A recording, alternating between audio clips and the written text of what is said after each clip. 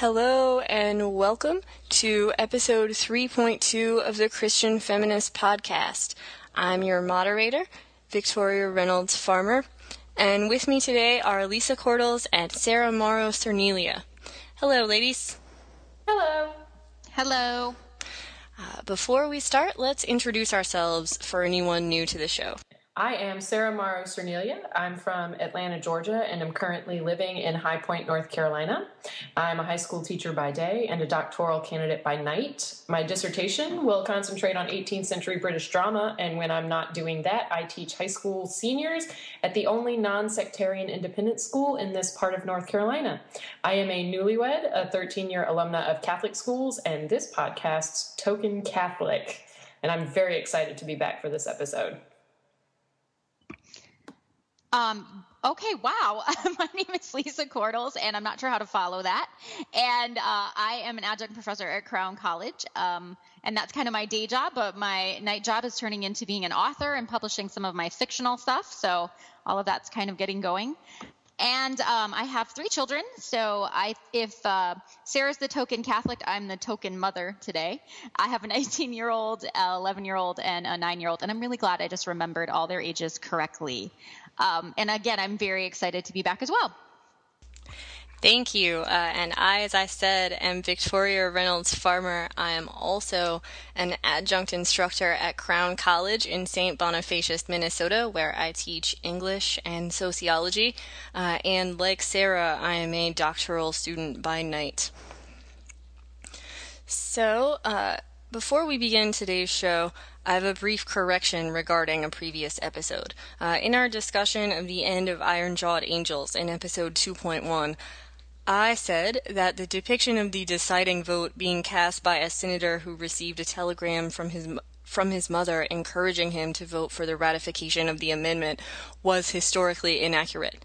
I was incorrect. That really did happen, and according to further research, actually was the deciding vote. So sorry for telling you wrong the first time, and thanks very much to panelist Marie Hawes for alerting me to some relevant historical sources. So today's show is the last in our 4-part series on feminist history. We've titled it, I'm Not a Feminist But, and we'll be discussing anti-feminist backlash beginning in the late 80s and continuing today. Susan Faludi is really the first author to bring this idea to the cultural mainstream in her 1991 book, Backlash, the Undeclared War Against American Women. In it, she argues that heading into the new millennium, American culture's understanding of feminism is based primarily on shallow stereotypes, most of which, she says, are directed at career women. Over a decade later, Ariel Levy writes a similar book for younger feminists, 2005's Female Chauvinist Pigs, Women and the Rise of Raunch Culture. Unlike Faludi, Levy turns her feminist criticism inward, saying younger women who see cultural phenomena like Girls Gone Wild and the widespread success of the Playboy brand as empowering are misled. She says they've internalized shallow notions of empowerment because the sexuality they're performing is still engineered with a male gaze in mind. This idea of pervasive post-feminist backlash is not just limited to journalism. I'm Not a Feminist But is the title of a coffee table book, a documentary, and a Tumblr, among lots of other things, all made by different sources. So today, we're going to discuss this cultural trend from 2 slightly different angles. First, we're going to talk about 2 blog posts that discuss one woman's decision not to label herself a Christian feminist. Second, we're going to cover writer Joss Whedon's acceptance speech from the Equality Now Awards on November 4th of this year, in which he describes why he hates the word feminist. So, Sarah, since you alerted me to these blog posts, start us off. What about them made you think we should discuss them on this show? Sure, I can do that for you. Shortly after we recorded our last episode together, the 3 of us, about biblical modesty and shame, I came across the first of the Life in Grace blog posts for today while doing some general searches about Christian feminism. And once I read the title of the first post, titled Why I'm Not a Christian Feminist, God as Father, the Backstory, I thought that this series of posts might actually be one worth talking about in this forum. This first post, the one that sparked my interest, recounts Edie Wadsworth's upbringing and young adulthood. Wadsworth details, among other things, her childhood in a household characterized by stable women and unstable men, and her attempts to reconcile her past with her present. While reading the first post, the following passage made alarm bells sound in my head. The passage is as follows, quote, "On the surface, I had the world by the tail. Everything I touched was gold. But underneath and unbeknownst to me, a groundswell of anger and pride and revenge was forming. In hindsight, maybe I was becoming a feminist. I wanted to show the world what I was capable of. Maybe then the gaping wounds in my heart would heal. Maybe then I would be whole," end quote. And so these alarm bells that were sounded when I came across this first passage were raised again in a passage I'll read from her second post in a little bit, which more directly addresses the issue of why I'm not a feminist. And in this episode, in this post, she talks about Christ as husband. This second post recounts Wadsworth's metanoia after her father's death and her decision to leave her career as a medical doctor to pursue what she calls a more traditional role of mother and wife. She credits this change in her own life with a change in her faith and an answering of the previously unanswered questions in her heart. At the same time, she considers herself freed from the trap of feminism and specifically targets feminism generally and the people who call themselves Christian feminists specifically as a threat to Christianity, or to use her words, quote, dangerous and subversive. And the first passage that caught my attention was the following. "My 10 years of wandering were finally over too, and maybe the sorceress that held me captive was feminism, with her lies of how I could have it all, how I was the same as a man, and how I should be free from the constraints of living the traditional role of mother and wife." And then later she charges that feminism has told us the ultimate lie, that we can be like God. So while Wordsworth writes from a genuine place, from a position of love for her sisters and from a position of bravery in terms of her own personal history, some of the language in these posts troubled me when I first read them, and in fact, they still trouble me. I still haven't decided if they trouble me because there is some truth to her theologically based arguments about our relationship to God the Father and our relationship to Christ as spousal, or if because it feels to me like there is a disconnect between the objections to feminism that she raises and the Christian perspective she espouses. Her posts, if I'm understanding them correctly, declare that Christianity and feminism are incompatible, that if anything, feminism is a threat to religious orthodoxy. And so in light of the title of this podcast and our project, I thought that they would be a good starting point for one of our discussions, and they fit in well with the discussion of the anti-feminist backlash that we're talking about today. Thanks, Sarah. That's a really great introduction to the posts. You summarized them really well, and I like that you pointed out the central issue of compatibility between Christianity and feminism. Obviously, I do not need to say our opinion on that subject. It's clear, as you said, in the title of our project. Obviously, we think that these things can coexist, but I was really intrigued with this blogger's reasons that coexistence doesn't work. But before I talk, Lisa, you had some things you wanted to address about the posts? Well, first of all, I don't think that she really addressed the title very well. I was looking for her to explain in detail and kind of an orderly fashion. That could be my OCD a little bit, but I was looking for her to just kind of break down why she's not a feminist, and I didn't really get that from either blog post. I think that she waves a hand at that, which I think was good, but there seems to be a lot of confusion about how she's defining the term feminist. And throughout the article, something that I picked up on, and I think Sarah already mentioned, it's a very negative definition that's never really defined. I feel like it's a sort of a stereotypical definition of what a feminist Christian looks like. And some of the things that she pointed out are problems that I have with secular feminism. So I just think there's a little bit of confusion between secular feminism and Christian feminism, or even feminist theology for that matter. Absolutely. That was one of the things that I really wanted to address.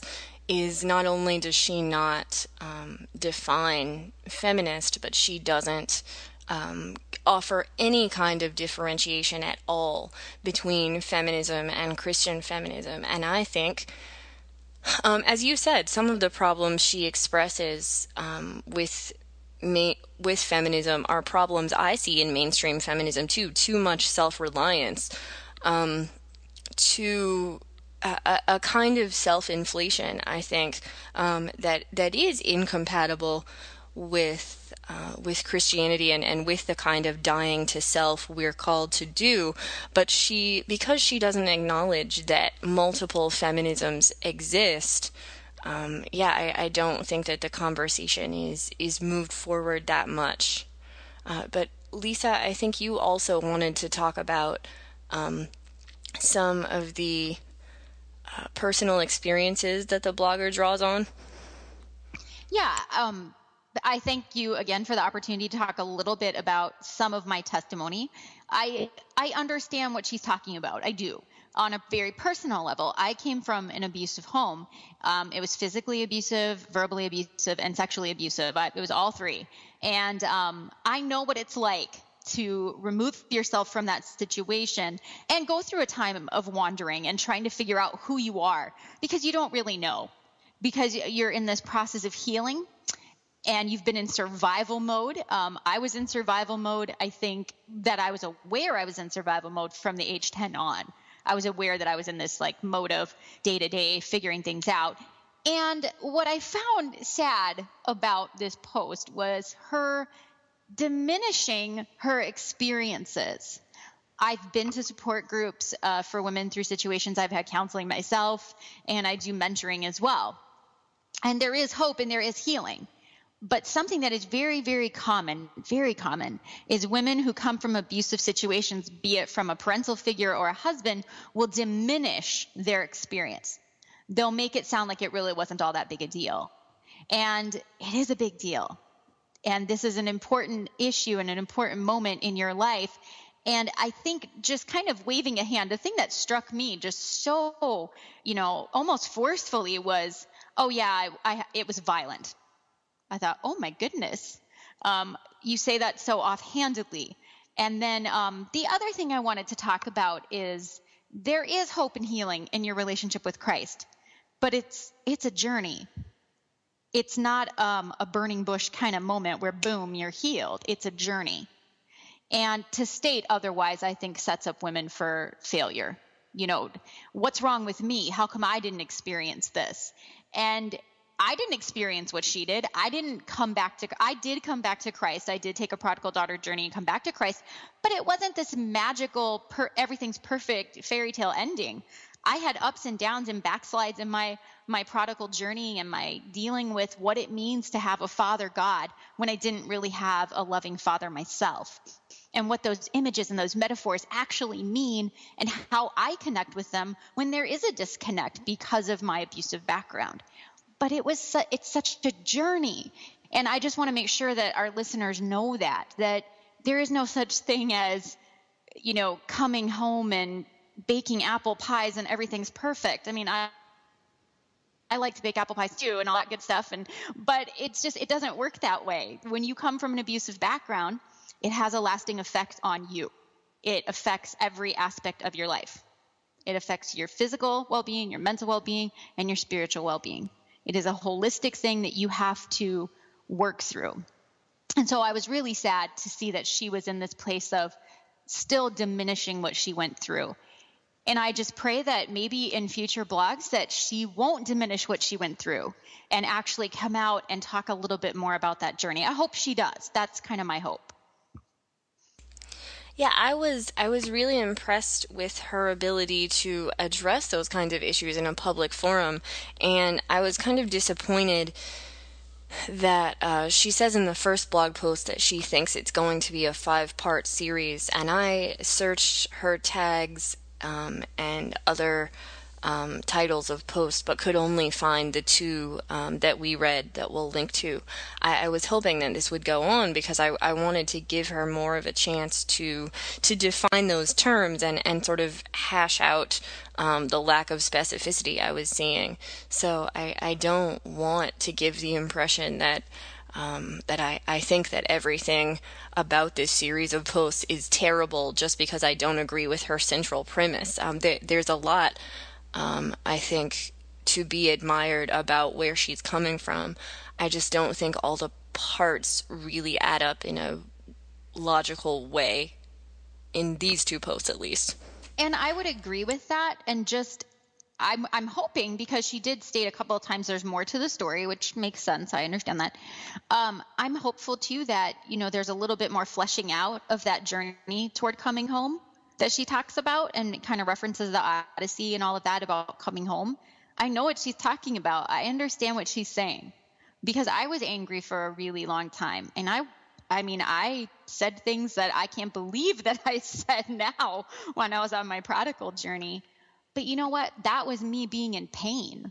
That had nothing to do with being feminist or feminism. That was me dealing with pain that I went through and experienced at the hands of men in my life.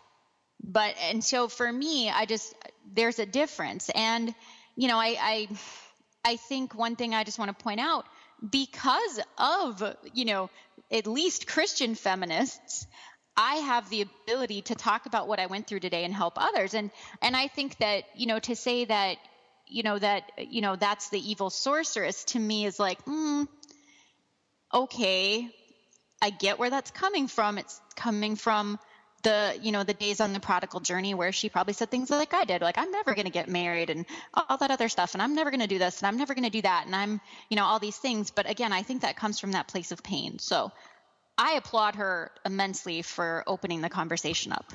So, because I know that's kind of hard too. Oh, yeah, absolutely. Sarah, is there anything else you wanted to say about these posts before we move on to our next discussion topic? Well, I think that we have covered, particularly you and Lisa, have talked about the central issues that we found with these posts and the things that we would have liked to have seen. And I do also want to add my voice into our chorus and say that I certainly don't intend to diminish her personal experiences, but I would have liked to see some fleshing out of the definitions that we had seen. And like we've mentioned already before, that since the title of the book that she wanted to write at one point was Why I'm Not a Christian Feminist, to see some addressing of the specifically Christian feminist aspect of what she is claiming she chooses not to participate in. So I hope that project comes somewhere. Maybe she'll pick that up in a few years. I'd be interested to read it. And I wasn't sure if we were going to say anything else about the distinction between feminism and Christian feminism specifically before we move on, or not. Yeah, I think that we should. I think we should clearly define those terms. I think we have a little bit on previous episodes, but the one thing I would like to say is in my classes, because I deal with a lot of different thought patterns and philosophies, and I'm introducing my students to ideas that they haven't necessarily seen before. A phrase that I use a lot is mining for Egyptian gold. The idea that because you're a person of faith, because you're attached to a belief system, if you come across a philosophy or a worldview that is not 100% in line with that belief system, that's no reason to throw it out whole cloth. You should treat ideas with respect. You should engage with them truthfully and where they are and not on stereotypical levels, and you should take the good and leave the bad. And that is something that I try to do when I teach my students about things like feminism, like Marxism, like postmodernism, those sort of big scary isms that they, because they've been in a Christian school environment, are wont to turn their nose at. So I think that that would be my advice to this blogger too, that Christian feminism isn't the same as secular feminism. That Christian feminism has equality at its heart, just as secular feminism does, but that it also has sacrifice and submission and Christ-likeness there too, and that one is not to be sacrificed at the hands of the other. And I really like that, and I hope that we will get a chance to talk a little bit more about that later, particularly when we get to the last segment of our podcast today. Okay, so now that we've discussed everything we want to discuss about those two blog posts, we're going to talk a little bit about Joss Whedon's Equality Now Award acceptance speech, which happened just a few days ago on November 4th. Joss Whedon, as I'm sure most of our listeners know, is a well-known writer and filmmaker responsible for Buffy the Vampire Slayer, the television series, not the terrible film, and its spin-off show Angel. He recently did an adaptation of Shakespeare's Much Ado About Nothing. He directed The Avengers, and what am I missing? He's also quite famous for the super low-budget cult hit Dr. Horrible's Sing-Along blog. So Whedon himself is known for several things. First, he's known for really rapid-fire wit, cleverness, and he's known for really strong female characters. There's a famous quote in an interview where he's asked to detail the question he's most asked in interviews. And he says, "I'm always asked why I write such strong female characters."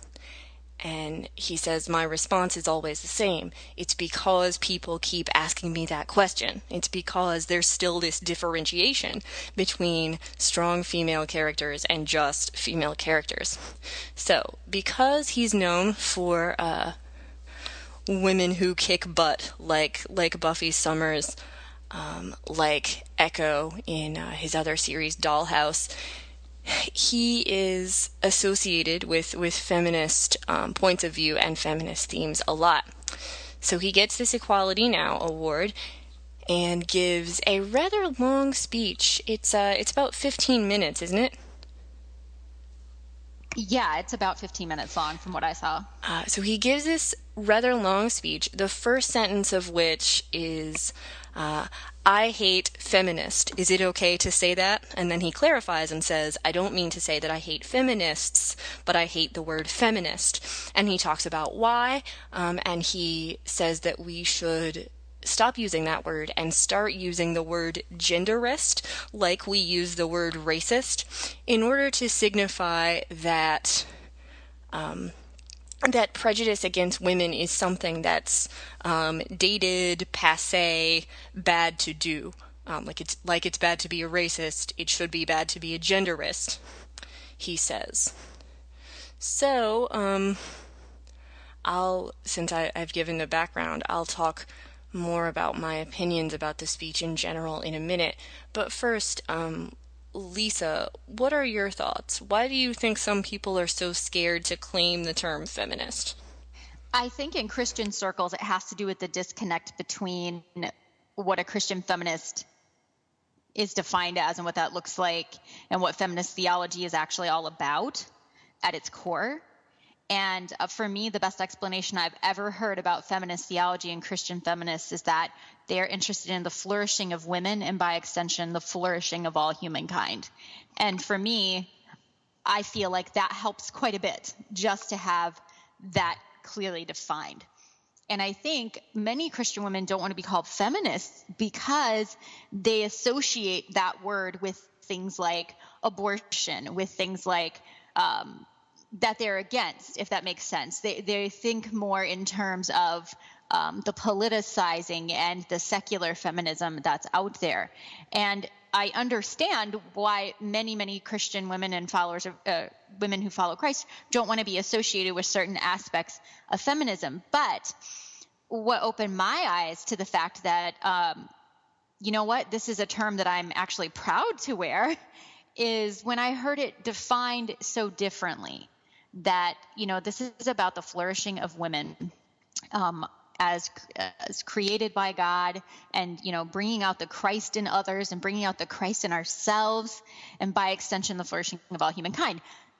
To me, if you define it that way, and honestly, that's what most of the feminist literature and theology that I sort of wade through, and even the agrarian, oh gosh, I always say that word wrong, agrarian stuff that I've been reading that's coming out of the feminist theologians, it just has to do with this idea of, you know, flourishing in creation and being the person that Christ has called you to be. I think when it's defined that way, it's not such a, you know, a mantle people don't want to carry. But when it's defined in secular and politicized terms, there's going to be that distance and the backlash. Okay, well, that makes sense on a Christian level. But then what's Whedon's excuse?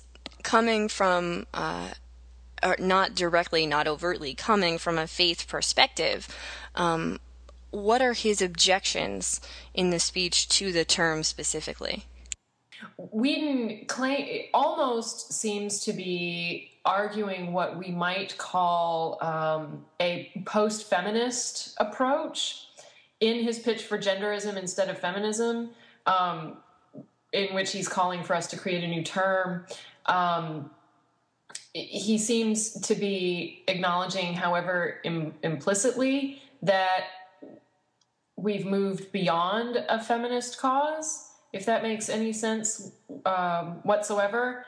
And while on the one hand, I particularly like the way he ended his speech with the line, "We will never not be fighting," which seems to be doing some of the transcending work that post-feminism in one of its definitions claims to do. It does seem that he's still, I don't want to say afraid of the word, but that he does espouse backlash to a word that has become, like Lisa noted, politicized to a point that people don't want to identify with the word because of the political weight that it now carries, if that makes any sense. I'm not entirely sure. Lisa, what are your thoughts? I think you're absolutely correct. I think when people hear the word feminist, they think of it solely in terms of the political agenda. And again, what they're thinking about is the advertised political agenda, what makes the, you know, CNN, MSNBC, that sort of thing. There's plenty of feminists, even secular feminists, that don't agree with everything that you know, is in the media about feminists. I just think it's become a word that has a negative connotation, I think, inside and outside the church because of that politicization of the issues that are important to women. And I think on some level, I think you're absolutely right.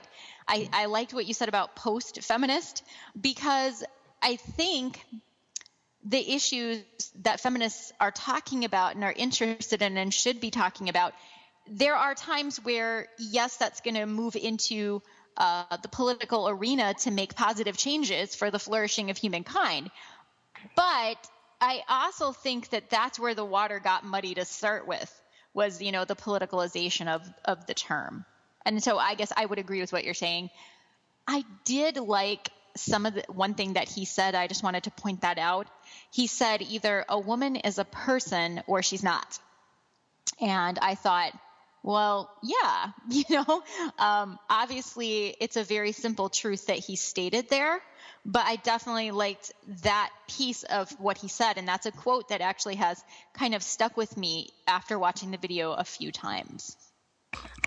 Yeah, I think that's a great quote, and that's from a part of the speech where he's talking about misogyny. He takes issue with the word misogyny because he says that people who commit things that we call misogyny aren't really hating women. And so we should we should find a different term.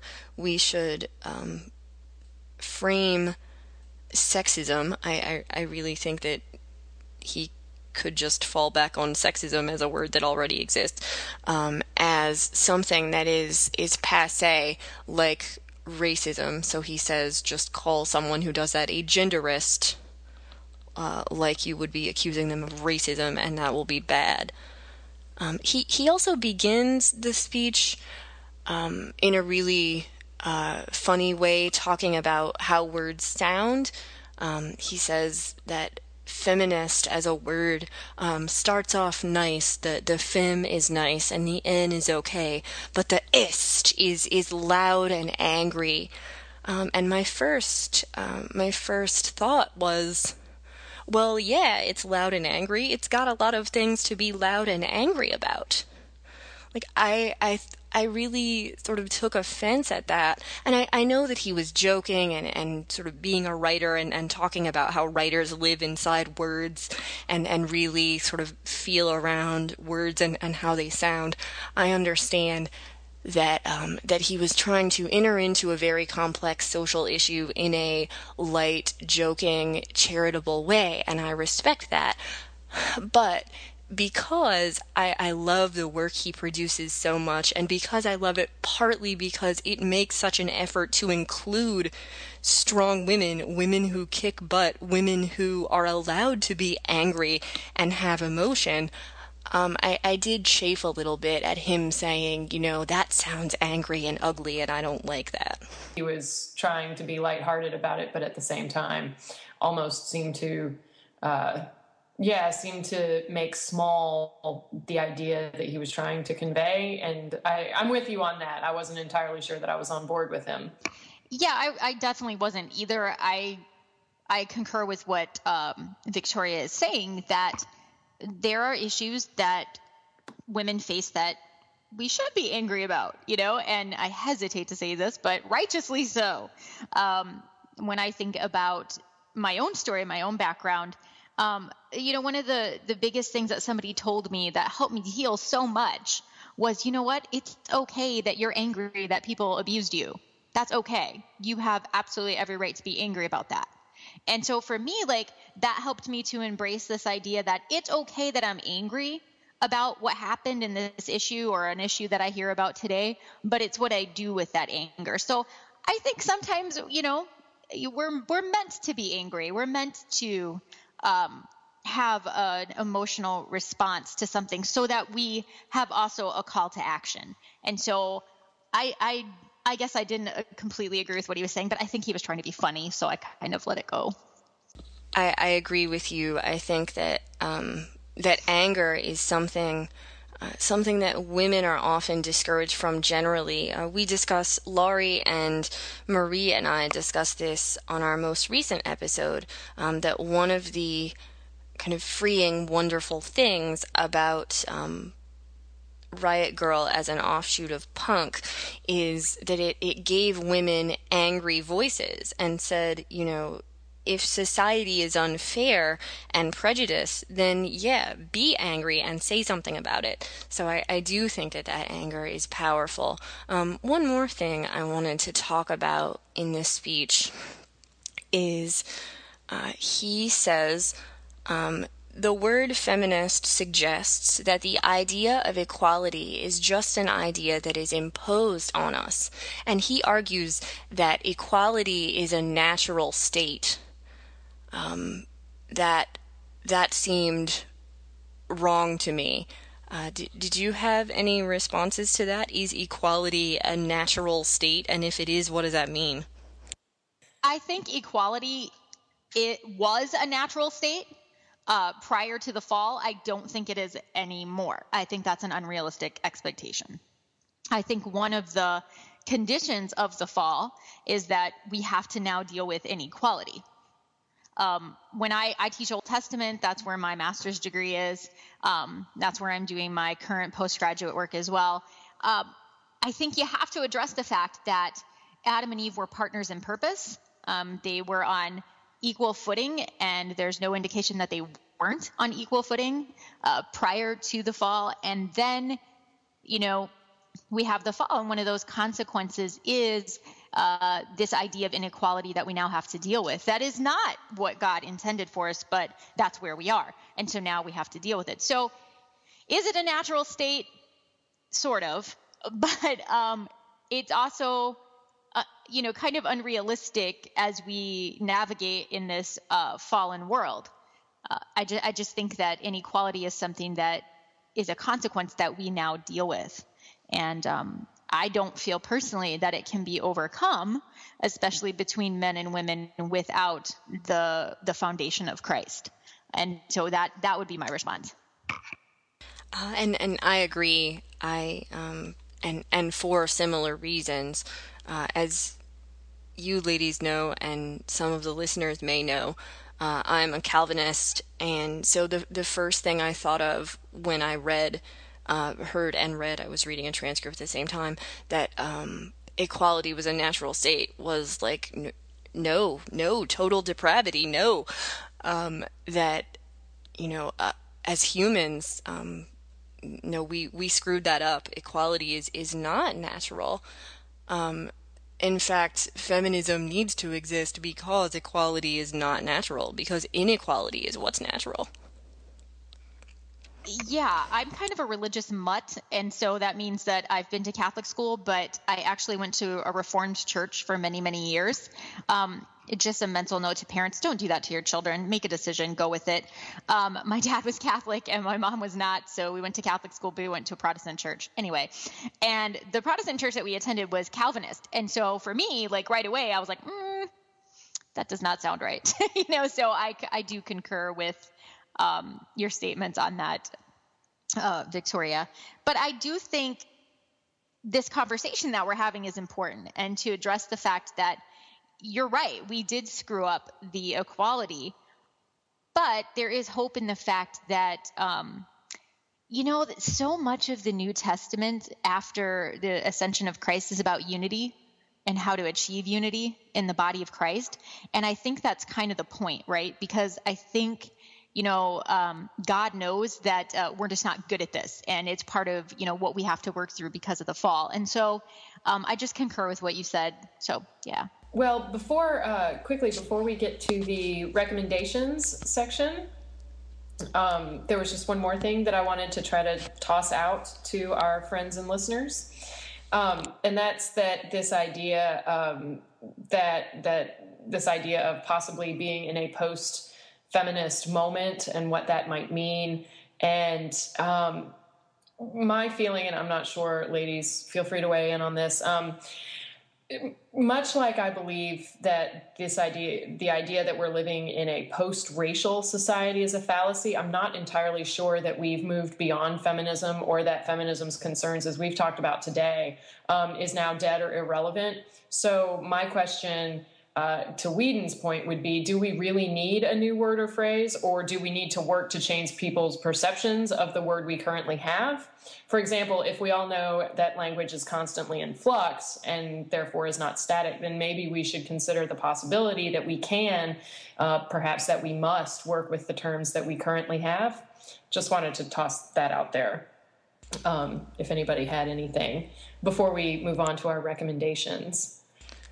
I wholeheartedly agree with that sentiment. I think it is our responsibility as feminists, and maybe especially as Christian feminists, to embody the term, claim the term in a way that opens people's minds. I've talked on this podcast before about the importance, how important it is to me to claim the label in my classroom, so I won't reiterate that in much detail now.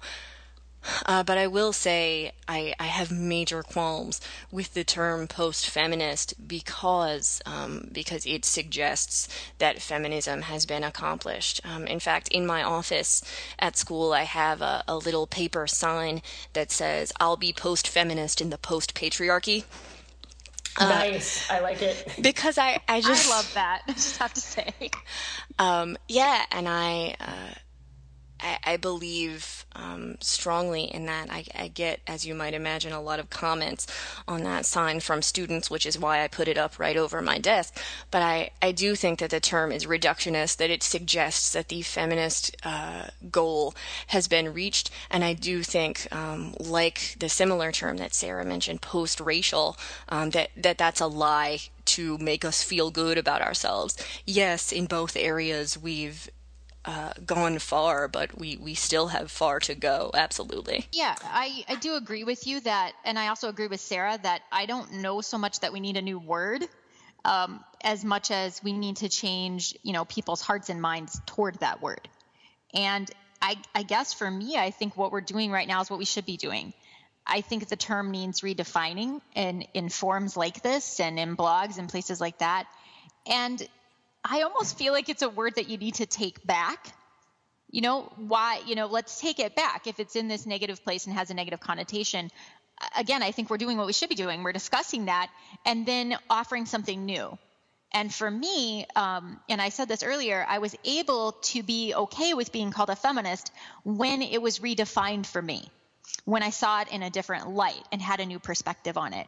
And that's something that I know is very important to Victoria as an educator, and it's also to me. It's that idea of, widening your worldview and your perspective in order to, make heartfelt transformations. So I just, concur with both of you on that as well. And I think I should say one more thing in light of our previous episode's discussion on linguistic reclamation, where we talked about, we basically said, I'm not sure reclamation is entirely possible because all meanings and connotations of words are kind of always already attached, but that doesn't mean we should stop trying. So I think that that's really applicable here too. I'm not sure we're ever going to get rid of those sort of negative, angry, hairy-legged man-hater associations with the term, but that doesn't mean we shouldn't try every day in our interactions with our students and our friends and our families to embody the term in a more human, well-rounded way to fight against those kinds of associations. And I also think, what you said is definitely valid. And also, too, maybe those negative connotations help us have those conversation starters. A lot of times I get asked this a lot. I don't know if Victoria and Sarah, you do as well. I get asked a lot, how does your husband feel about the things that you do? It's frustrating at times, but how does he feel about you calling yourself a feminist and all these other things, And obviously there's a lot behind someone asking a question like that, but it also comes to the point of the matter that, okay, when you ask me a question like that, you already have an idea of what a feminist is, and you're trying to reconcile that with a person that you see in me every day. And the two don't fit. That's actually a good thing because your connotation is negative. And so then at least there's a conversation starter and a place where I can at least dialogue a little bit. Although I have to say, when somebody starts a conversation, how does your husband feel about something you're doing? I have to take a deep breath before I answer. But I mean, I do think sometimes that negative connotation, like I don't want to stamp it out. I want to use it for dialogue. Great point. It's good to open up those conversations and use those assumptions. And I do get that question a lot, and I kind of love that question because I get to respond, well, how he feels is he calls himself one too. So, to tell me what you do with that. All right. Well, today I would like to suggest to all of you an alternative to the post-feminism that we have just been talking about, that some people are calling new feminism, some other people are calling complementarianism. The term new feminism actually was coined by Pope John Paul II in his encyclical Evangelium Vitae, or the Gospel of Life, when he notes that women occupy a place in thought and action that is unique and decisive. It depends on them to promote a new feminism which rejects the temptation of imitating models of male domination in order to acknowledge and affirm the true genius of women in every aspect of the life of society and overcome all discrimination, violence, and exploitation. So my first recommendation, if we're going to try to explore what maybe John Paul II has talked about in the encyclical, what other people have done with that piece and how they've responded to it, is actually a piece by Leonie Caldecott, which was originally published in the International Catholic Review in 1996. It's called Sincere Gift, the Pope's New Feminism. And my second recommendation is actually from Leah Jacobson, who wrote a piece for the website Ignitum Today back in July that explains new feminism and how it is not necessarily just a Catholic thing, since the term was coined by the late John Paul II. And I will have links to both of those articles for us to post online. Lisa, what do you have for us? I actually am pulling from a Catholic website also because I stumbled upon it after reading these posts. I just started Googling, like, all right, what are some other posts out there? And I found an excellent article, and I will give the link available to our listeners on Catholic Education Resource Center, and it's called Christian Feminism, A Fuller View of Woman. And what I loved about this is it's a thesis written by a very well-known woman who was actually honored by Pope John Paul II last November for the defense of her doctoral thesis. And basically what it is an analysis of feminist theories in light of the philosophy of Thomas Aquinas. I read through this. It was excellent. It was kind of a question and answer. And it was just so well done and just offered something new in terms of the definitions and the things we've been talking about. And a quote I want to read from this is, "Secularized feminism raises excellent questions but cannot answer them," says an American theologian who points to a Christian feminism as an antidote. Whether you agree or disagree with what she's written, I did find it really fascinating because it pulled in all of these elements of, theology and secular feminism and just all of that. So I liked that. And then the other recommendation I have in regard to some of the things I shared about my personal story, and just women that struggle with this image of a father God because they didn't grow up with a loving father. And I do know that is a personal struggle for many women of faith. There's a book by Henry Nouwen called The Inner Voice of Love, A Journey Through Anguish to Freedom. And he addresses this head on. One of my favorite pieces that he wrote in here is, you have to let go of your father figures because they will only let you down. And he goes on to say that you have to find your fulfillment in Christ alone. And I just have to say, like, when I was going through my healing journey, this was a wonderful journal edition for me and something that helped me a lot. And so I did want to share that for any woman who is suffering in an abusive situation right now or going through that healing process. I wanted to offer some reading that might help with the healing process. Thanks, Lisa. My recommendation is in line with some of the things we've been discussing on this episode.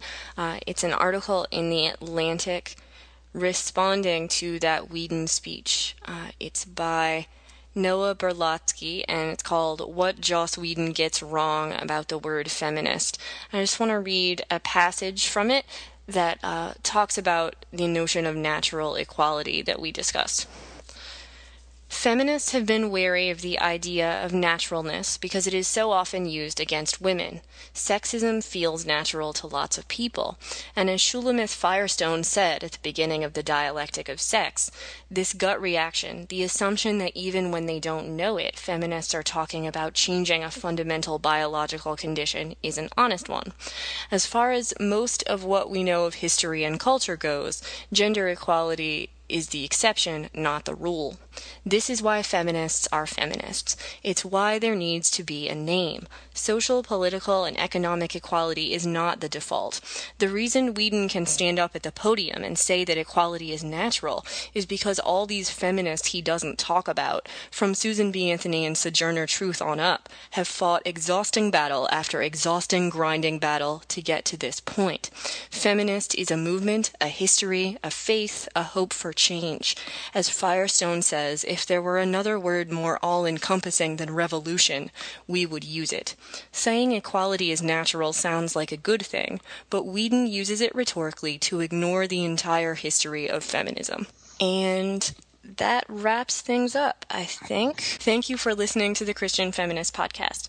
We'd love to hear from you. If you have a topic or reading recommendation for a future show, or if you just want to drop us a line and say hi, you can do so at christianfeministpodcast@gmail.com.